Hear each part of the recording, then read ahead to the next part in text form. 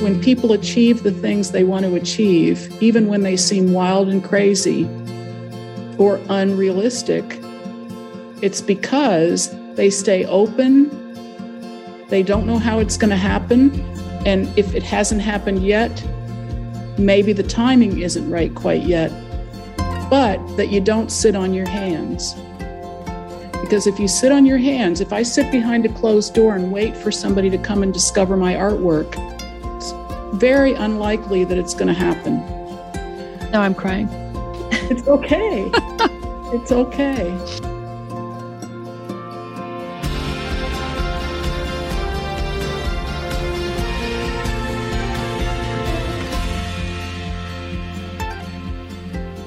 Welcome to part 2 of my conversation with Jane Dunnewold. If you haven't yet listened to episode 5, it really is worth going back and listening to it now before you listen to this one. Our conversation today is a beautiful meandering, including everything from why we might want to dismantle our inner committee of critics, to the importance of believing anything is possible, and why finding our personal team of cheerleaders is critical for creative growth. She also gives us some very practical things we can do to cultivate creativity for ourselves. I think you're really going to enjoy it. Here's part 2 of my conversation with Jane. I wanted to sort of go back to a little bit of the stuff in the book, the creative strength training, because I'm imagining that there are a lot of people out here who've been listening going, okay, yes, I'm going to go and I'm going to get myself this book and I'm going to give this a shot. I see how important this is and I want to do it. And so I just want to talk about some of the things that I really enjoyed from the book. Good. One of them was around dismantling the committee. And when you were writing about that, I was like, yeah, I've always called them my board of directors. And you had a little bit of a different take on sort of how to deal with them. And maybe for our listeners, can you give us a little bit of a rundown on what the committee is and why it exists and why people might want to do the work of dismantling it? Yeah, absolutely. So for me, the committee is the people who are critical of us. That's one aspect. And you usually know who someone like that is if you've never thought about it before, because as was true with me, I recognized when I was working on something in the studio that if it wasn't going well, I would start to hear voices. I would hear other people. My dad was one, criticizing me. That's not looking good. That's never going to go anywhere. Who do you think you are? He didn't say those specific things, but those are the kinds of things that committee members say. Mm-hmm. What are you going to do with that?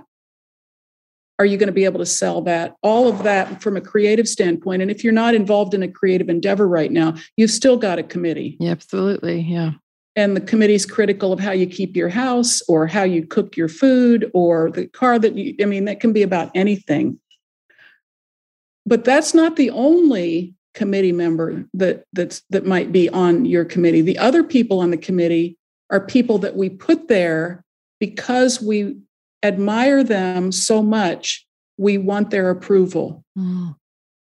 And so a couple of people who were on my committee are famous artists that I know and have had some, not a lot of interaction, but some interaction with them. And I so admire them that I would start thinking what one of those people would think about what I do. So I think it's important to make that distinction because sometimes the people on your committee don't even know they're there. Mm-hmm. Like I know I'm on a lot of people's committees. Mm-hmm. And not for good reasons. And I'm trying to dispel that all the time because that's the last thing I want. But so you've got the two sides of that. You've got then the people who are there because they were dismissive.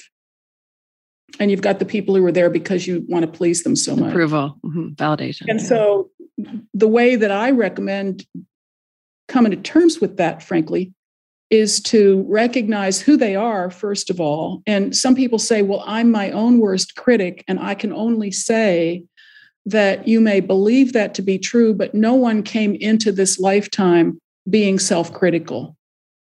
It's a learned behavior. And since it's a learned behavior, you had to learn it from something or someone. And so if you think, well, I'm just self-critical all the time and I don't know why, you can figure out why. And this is one of what I think of as the strategies of creative strength training, because you're right, what you said earlier.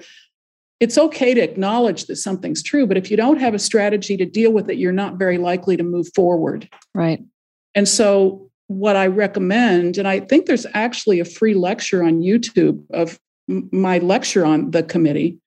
And what I recommend in that lecture, and what I recommend in general, and what I said in the book, is that once we recognize who the committee members are, then sometimes we can also figure out why they're there. So we can sort out, oh yeah, that person, my Uncle Eddie was like really mean to me and said mean things when I was growing up. But this person over here, they've never been mean to me. They're there because I want them to like me, and by extension, I want them to like my work.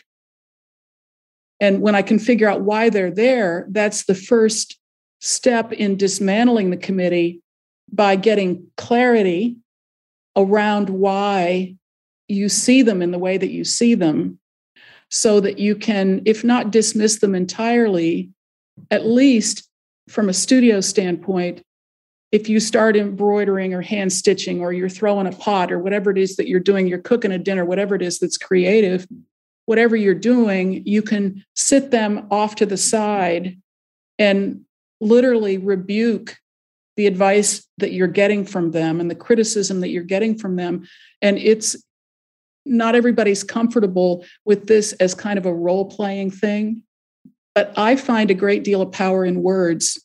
So there have been times when I was in the studio and this started to happen, and I literally said out loud to no one except the committee members who were along the wall, I rebuke you. Sit there and watch, but you're not allowed to talk to me right now.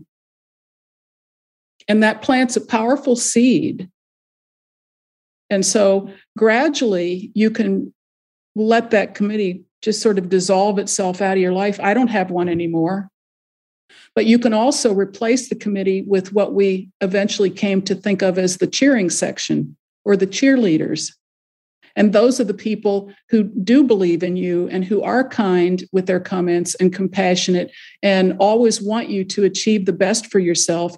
And the last part of the equation, which I think is so important, is that I think there's a bit of self-reference here. We need to think about what kind of a committee member we might be to someone else, and whether we have been critical of other people in ways that were painful for them when we could have chosen to say something kind or encouraging instead.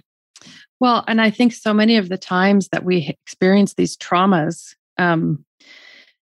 you talk in the book about a memory you have of being in the backseat of your car and your dad sort of scolding you for, just doodling. I think you were 9 years old and you were just doodling your name in a notepad. And he said, fools' names, like fools' faces, always show in public places. Mm-hmm. And my heart broke for you and for all the millions of other little girls out there who are subjected to these are just flippant comments and passing moments. And that wasn't your father's best moment. And he had no idea how, you talk about later on how that fed so much of your inability to talk about your work. And you had to go back and undo so much of that stuff to get him off of your committee. Mm-hmm. But I did wonder when I was thinking about, because I've done a little bit of stuff with shadow work and reclaiming sort of lost parts. And do you think that any of the committee, any of what they're saying have nuggets of can we mine what their message is for anything useful? Or is it all just like, you have to shut up? Or is there anything that we can say, okay, well, what's the nut of what you're trying to give me? And is there anything useful in it? Well, I think sometimes there is and sometimes there isn't. Mm-hmm. Sometimes it's just baloney. Right. And sometimes somebody's trying to say something to you that they mean in a constructive way, but because you take it so personally, you don't take it as constructive criticism. You take it as you take a hit. Right.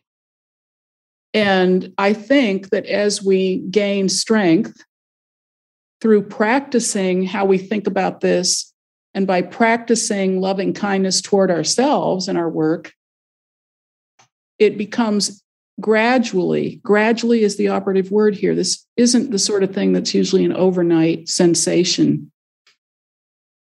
Gradually, we can grow into a new place where we view what people say to us less personally. So we're not taking it as personally. And then it's easier to think, well, now, what is it in what she said that might be helpful here? And maybe I'm just a little too, let's face it, the sooner we can get real with ourselves about who we are, and that means that our shadows as well as our light. I know when I can be thin-skinned, and I know when I'm thin-skinned, there are people who can zero in on that. Mm-hmm. Their intuition, they know it, and I'm going to take a hit. But instead of turning that back around and blaming them, I think the path to even greater personal clarity is to say, okay, I can see why that really hurt me. And maybe the way she phrased that was unkind, but maybe there's a kernel of knowledge here that's going to help me get a little bit stronger. And I could see how through building that, through working with the 4 pillars, like you're talking, or the 4 cornerstones, that you with that confidence, you're able to weather, those thin skin moments a little bit better and actually receive what's being offered to you. Mm-hmm. Yeah. Yeah. And I think that for me, the mantra, and I don't have it on the wall in this studio. I'll have to figure out where I put my little sign, but it's a quote from Suzuki Roshi, and it's, "You're perfect the way you are." And it's in the book, so you've seen it, but I have a little improvement. I love that. And when you settle into the joyful recognition that that's true of everybody, then when you get these thin-skinned moments or somebody says something that was hurtful, whether it was intentional or not, if it was intentional, then your reaction is, oh man, I feel so sorry for you, that you would still not get the message that this isn't cool. Yeah. And then the flip side of that is, well, maybe I needed to hear that, and I'm going to step back and take a breath and see it for what it was, because I might be thanking them. That's what a noble friend does. Mm-hmm. A noble friend is the one that's always got something to say that you have to, that chafes, won't give you your way no matter what, but it makes you stronger in the same way that certain kinds of, I don't have a great nature thing, but like a pearl, it's the, whatever that agitation is that creates the pearl from a little grain of sand. And that's what noble friends can do for us. And that's what when we can get clarity about what other people are saying, I think that's what can happen. Mm-hmm. Absolutely. I wanted to go back a minute and talk about alignment, because we were talking about that a few minutes ago. And I think it is a really important thing to discuss. And I know that I think a lot of us, when we're young, we think, oh, we're going to grow up and one day everything's going to be clear. I'm going to know what I want. I'm going to know how to do it and how to bring it all about, what my purpose is. And it actually, it really isn't that easy. And I think I've noticed a tendency, and I don't want to make this a male-female thing, but I have noticed it, especially among women, that we have this tendency to align to other people's desires, mm-hmm. and other people's needs and other people's expectations of us. And so there is this sort of training or conditioning that happens around, how we use our life energy. And so how does creative strength training help you to support somebody to not only come into alignment, but discover even, like, how do you even begin the process of finding out, well, I know that what I've been doing in my life hasn't been bringing me a whole bunch of delight. So something's off, but I don't even know what I do want. I don't even know what art I want to try, or I don't even know what I want. How can creative strength training help somebody to connect with and discover that, and then stand behind it and align with it? Mm-hmm. Well, I'm big on, once again, it's a strategy. I'm big on writing, and I'm not talking about angst-filled journal writing or daily pages or anything like that. I'm talking about practical writing as an assist to making. And in this particular instance, what I usually recommend, actually, it's outlined in the book, in order to figure out alignment, which is essentially back to preferences, it works to make 3 lists. And the first list is all the things that you know how to do or that you're good at doing. And the second list is all the things that you really love to do.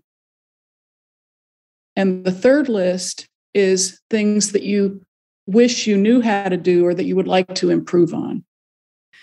And when you get your lists made, then you can look at the first 2 lists. So I'm looking at the list of the things I know how to do, and then I'm looking at the list of things I love to do.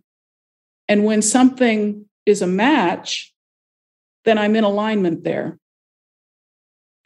And if I'm really good at something, but I don't like to do it, which is frequently how people talk about their professions. Mm-hmm.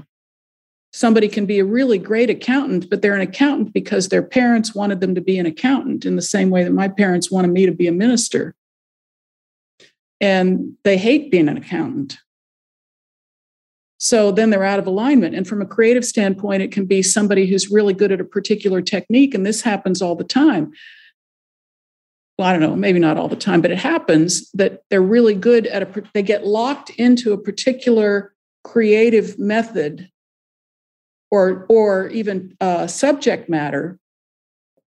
And the gallery loves what they're doing. And then they want to change what they're doing, but the gallery doesn't want them to change. So there are a lot of ways that people can be out of alignment when they are really good at something, but it's lost its juice for them.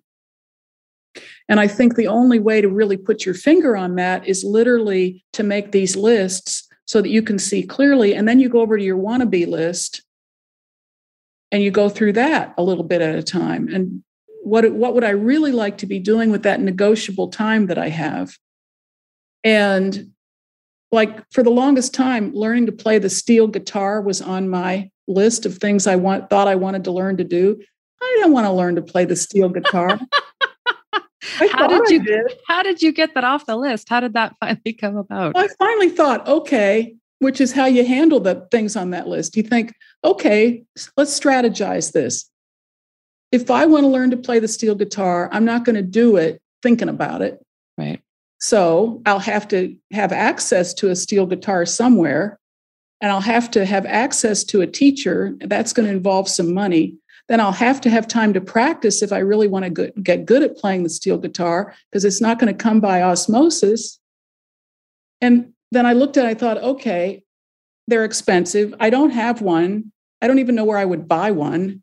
I don't know anybody who teaches it. And this sounded like fun, but there's no way I'm going to do that. And the beauty of having that recognition, whatever it is that it's off the list. So it opens up mental space for something else. And it can go the other way. I had a student that I counseled in an independent study, and she was this example of somebody who was really good at the quilting that she did. And she said, I dread going in the studio. I don't want to do it. And I said, okay, well, what do you want to do? I want to go to school and learn to be a pastry chef. I said, well, do you really want to do that? What would be involved in that? So she listed just like I listed for you. And I said, well, so the next step is to go home, sleep on it 24 hours, see how you feel about it tomorrow. And if you're charged up enough to start doing the research to make that happen for yourself, then that's probably going to feel like a third chakra intuitive hit. And let me know how it goes. A year later, she wrote to me. She had a business as a pastry chef. I love that. She turned her back on quilting, and she never looked back. And she said to me, when I said to her, why do you keep doing it if there's no more joy in it for you? And she said, because everybody at church thinks I'm so good. Mm-hmm. Committee. Mm-hmm. Committee. Totally committee. Yeah. Yeah. And I think there's also a piece around, I'm pot committed. I've invested so much in my tools and my equipment. People know me for this. How can I start over again? It is all committee saying all that stuff, but part of that does, feel it. Those are scary, new frontier kind of things to face. This episode of Creative Genius is brought to you by Morning Moon Nature Jewelry. Instantly familiar, yet unlike anything you've ever owned. This extraordinary handcrafted heirloom jewelry is famous for its incredible detail of actual textures from nature. Get 15% off your first order and feel the wonder. Use coupon code CreativeGenius at lovemorningmoon.com. I wonder what you say to people who have, so desire, as you're saying that, it's making me realize like how important it is to connect with like desire as like the main power of your GPS. What is it I want, and how much do I want it? And that's going to dictate how much you're willing to put into it, and then all that can happen. But what happens for when somebody has a desire that just really versus reality? So desire versus being a realist, or being led by desire versus being led by being a realist. And I ask because I had one of those dreams of recently where, you've probably only had like 3 or 4 in your life where you're just like, this was a dream that felt really, and it was a very well-known person who I really, really admire because of some of the amazing work that she's doing in the world.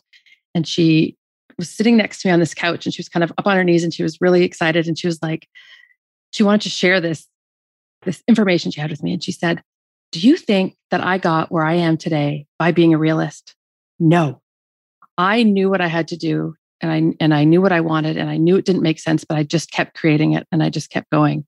And you know what you're here to do. And if you're going to make this happen, you have to stop being a realist. You have to become a desirist. Mm-hmm. And it's been with me. That was weeks ago. And it's just been, because I do find that I've spent most of my life being a realist, and well, I could try that, and so, I mean, I guess based on some of the things you were saying, I have more work to do with my committee, but sometimes I feel like the things that I want are actually crazy. And how do you tell somebody how to figure out, like, are you being delusional, or is this really a possibility that you could learn how to master this or be this, or how do you reconcile those two things and live in a place where you don't feel like I mean, I imagine the pastry chef had moments where she was like, why am I doing this? This feels crazy. Yeah. I'm sure. Well,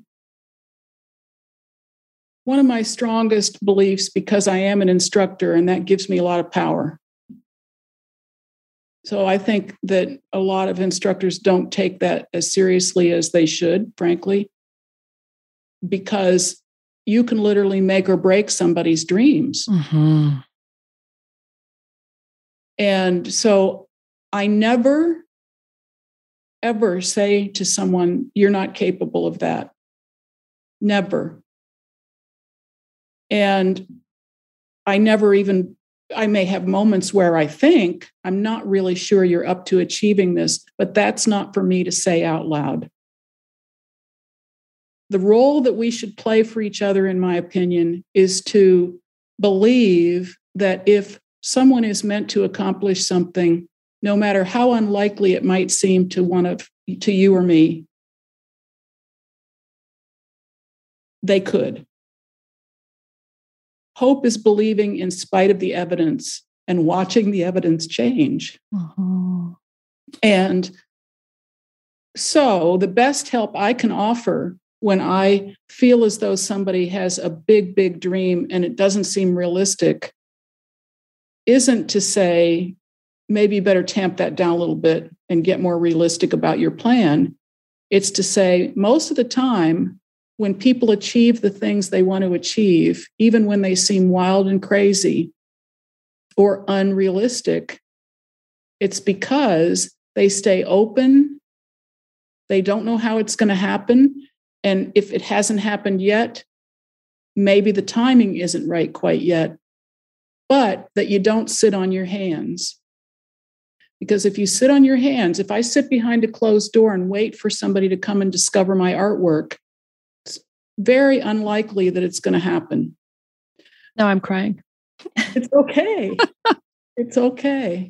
So I have to keep believing that I will. And I think it's the power of attraction too.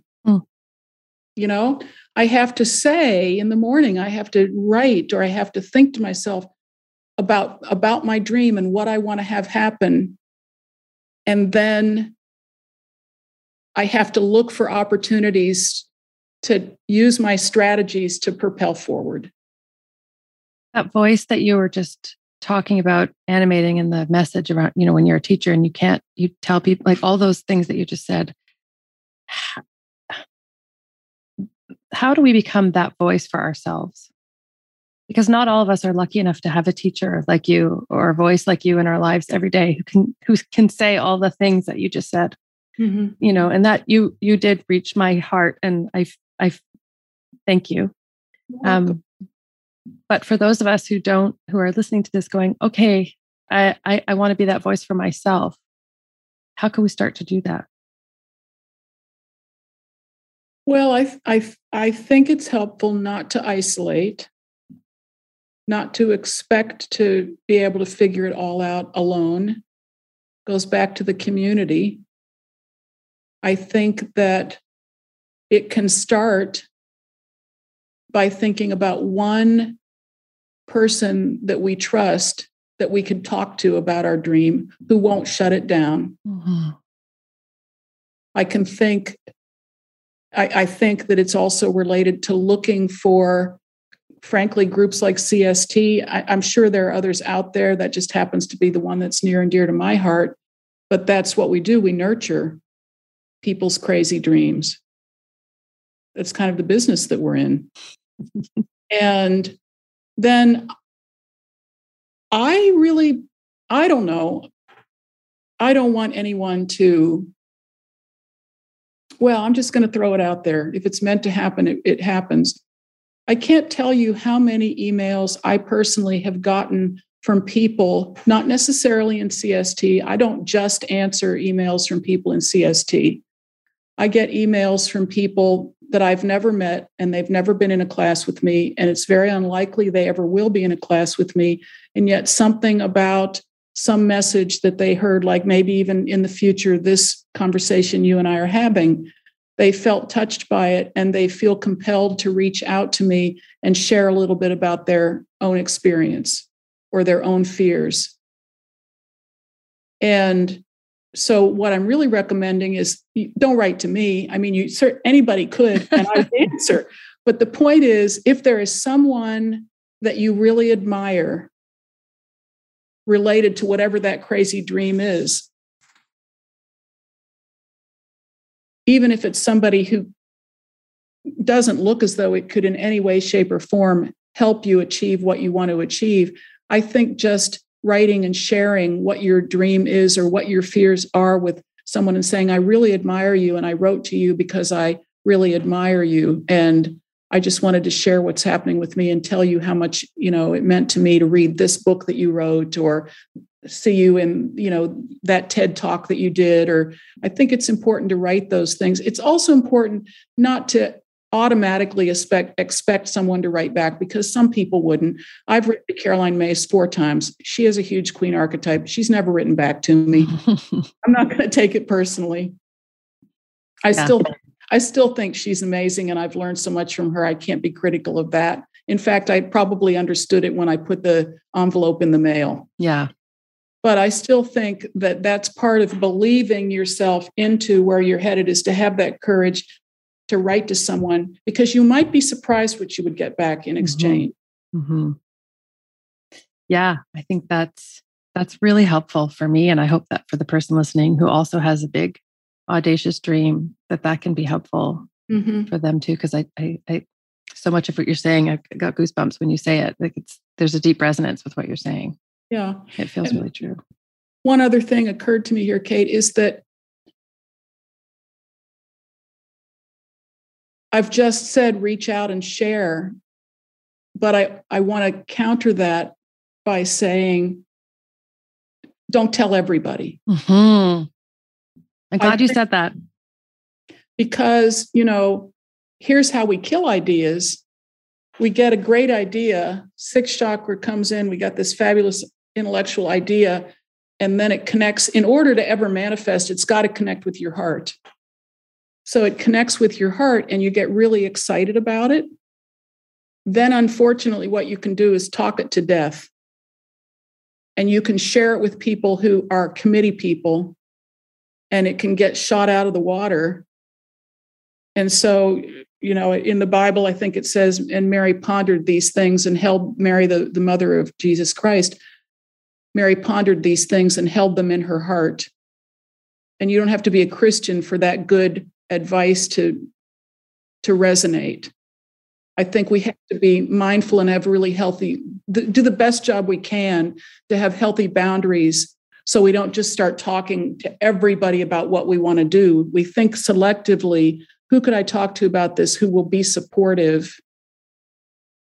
And then as the idea gets bigger and you begin to see it take more shape, maybe there'll be people to talk to. That I'm watching my son-in-law right now have this big dream related to bicycles because he doesn't want to go back to the restaurant business. And I'm watching him look at all kinds of opportunities and think about who to reach out to, but he's not talking it to death. He's holding a lot of that really close to his chest and thinking about who are the best people to talk to before it starts being really a public idea that he has. Yeah. And I think so it's something that I've done a lot of in my life. I also have, I guess my crown chakra must be wide open because I get so many big ideas that often feel like really important and really have a lot of life in them. And what I've done to a lot of them over my life is I've done that right away. I've just kind of started to talk about them to the wrong people or whatever. And it was only recently that I think I saw it was a passing comment I saw somebody on another post about something totally unrelated, but somebody said, "Oh yeah, oversharing is a trauma response." And it stopped me in my tracks because I've been an oversharer all my life.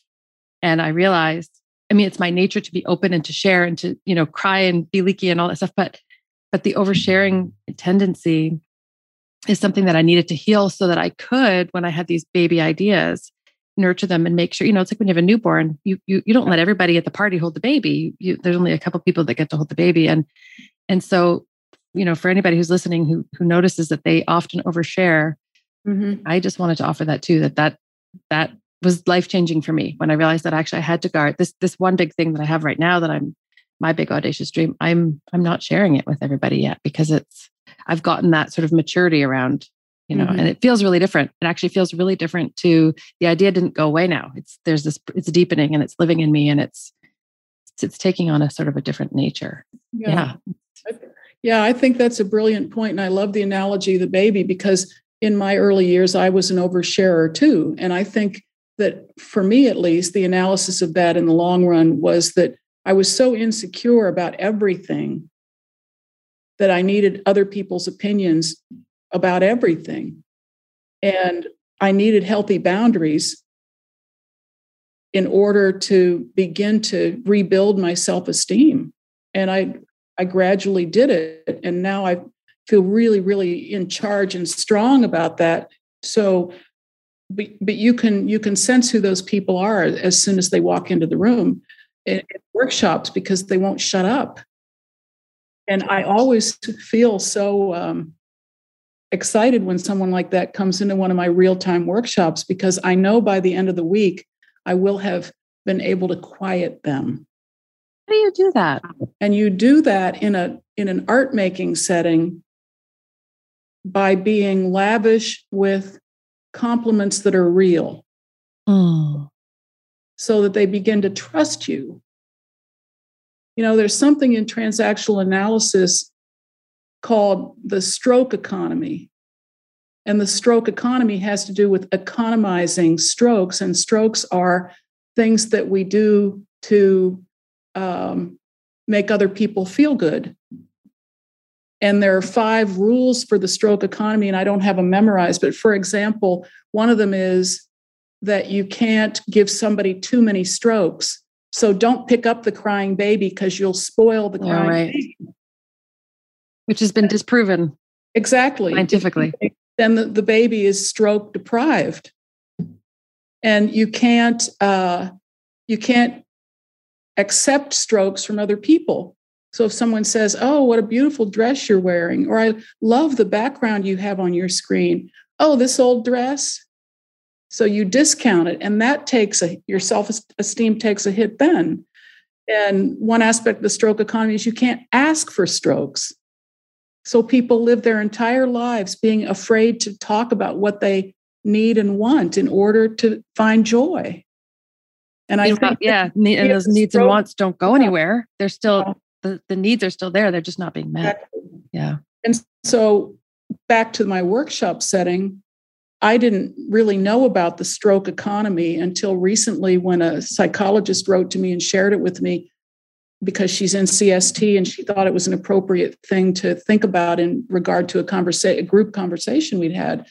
But it immediately resonated with me from a creative standpoint because that's exactly what I was doing without knowing it in my workshops, is giving out as many strokes as anybody wanted or needed so that they would begin to have a sense of their own ability and build their confidence in those 5 days that I had them, because they could literally leave on Friday having had some small bit of their life changed just by being in that environment with other people who were being mentored in the same way, so that then the energy rose within the group. And one of the highest compliments I was ever paid in a workshop setting is that on the evaluation that the host organization collected, one woman wrote, "What I loved most about the workshop was the encouragement to share and the encouragement to believe that there was enough for everybody,"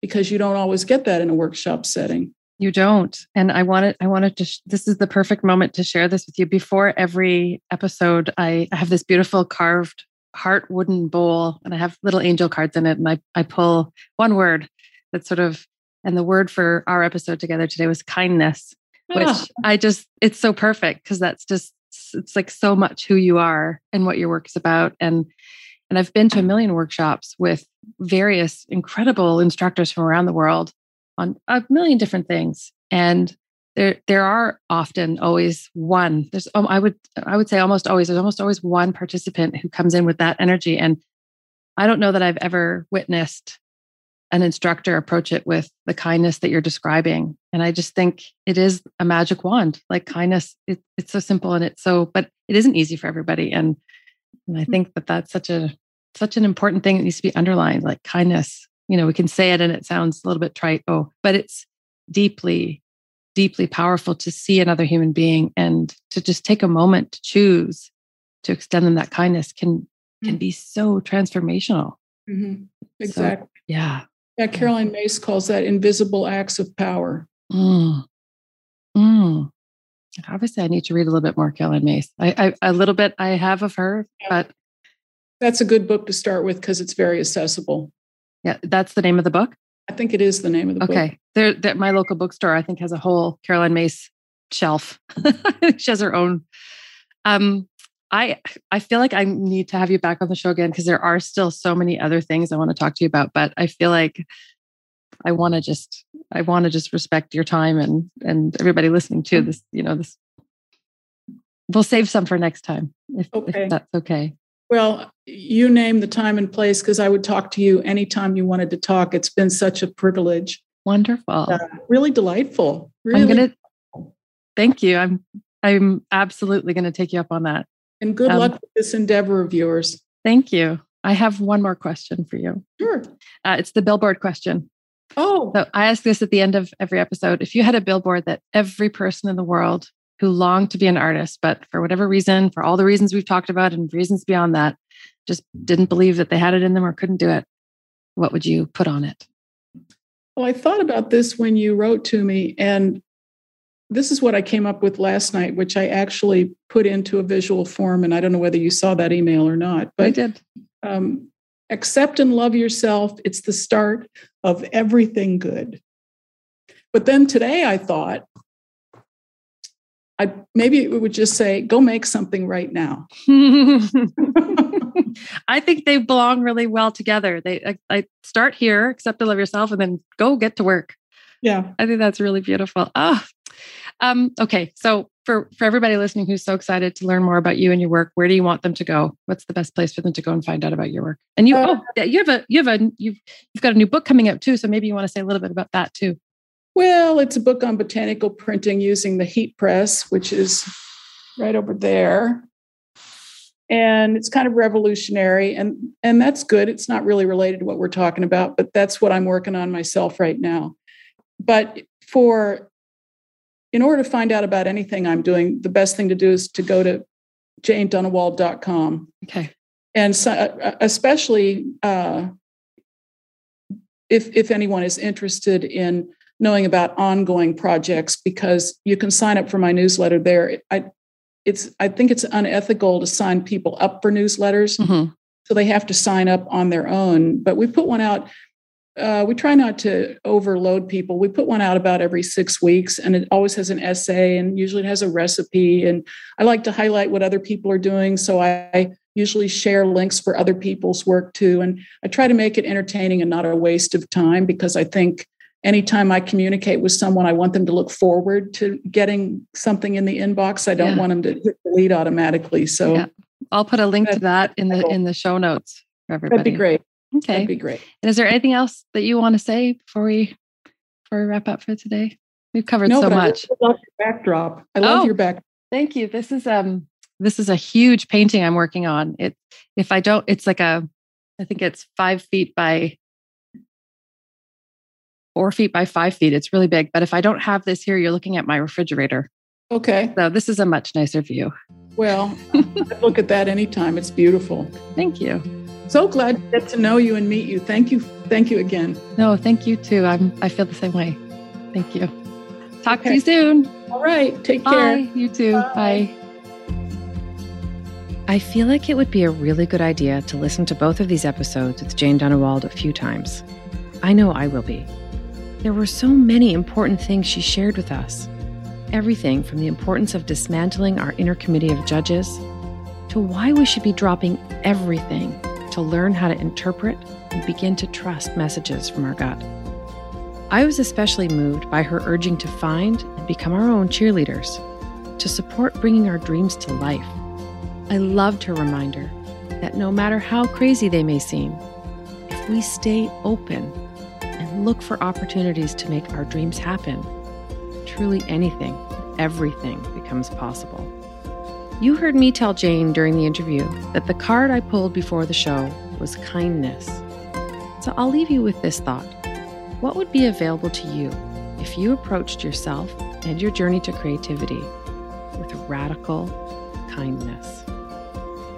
I have a fun challenge for you. Forward this episode to the first friends that pop to mind right now. Don't overthink it. There's a reason you thought of them. You never know, you might change their lives forever. See a picture of my favorite piece of Jane's work and find links to her website, including how to join the Creative Strength Training community in the show notes on kateshepardcreative.com/creativegenius. That's SHEPHERD. Thank you for listening. If you'd like to support the show, please consider joining my Patreon at patreon.com/creativegeniuspodcast. Your support helps make it possible for me to continue bringing you these inspiring conversations with artists every other week. As a Patreon member, you'll have access to things like bonus content, live Ask Me Anything sessions, and even original art sent right to your door. We have an incredible lineup of guests coming up. You won't want to miss a single one.